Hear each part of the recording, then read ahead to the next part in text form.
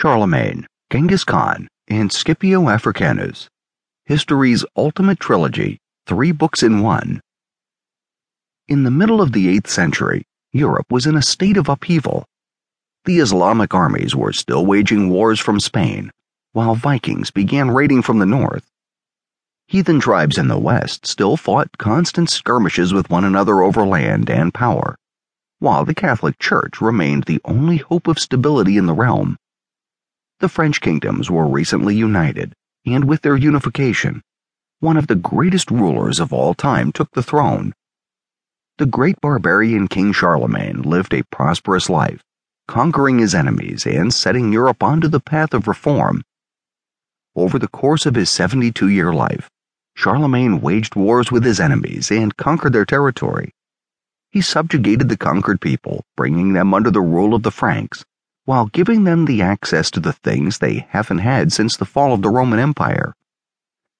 Though his motivation was to spread Catholicism to those who did not worship his God, Charlemagne's reforms made it possible for them to remain in his kingdom and live a prosperous life.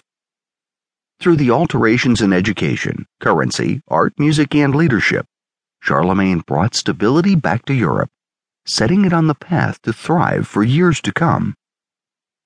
Genghis Khan was arguably one of the most decisive figures in medieval history.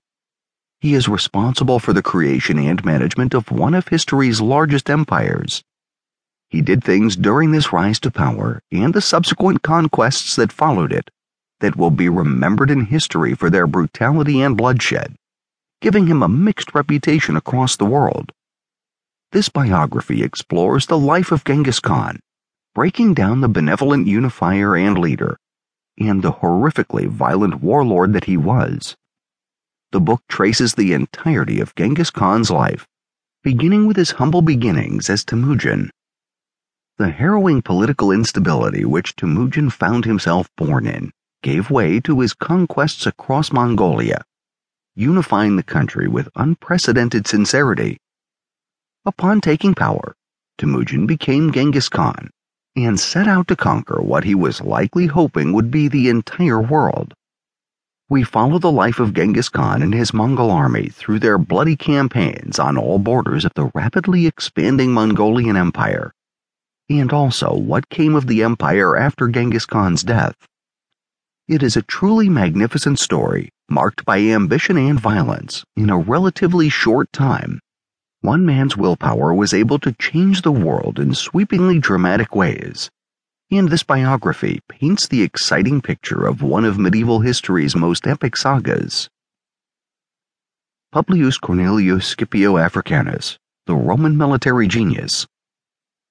Publius Cornelius Scipio Africanus the Elder was a man who made a difference in his own time. Indeed, he could have been said to be a legend. In all fairness, since he was a skilled orator, he had a hand in creating that legend, building himself up larger than life to inspire the men he led into battle, and to place fear into the hearts of his enemies. Not as much is known about his personal life. He seems to have been a very private man, and many of the documents, such as his personal journal, have been lost to the ravages of time. Still, we have accounts by Polybius and Livy, as well as endless commentary down through the ages about his battles, his strategies, and the way he changed the Romans' approach to military encounters. He learned from Hannibal, who came from a tribe of traders who were more concerned with results than ethics, that a win by trickery is still a win, and honor on the field of battle can simply make a commander and his men very dead.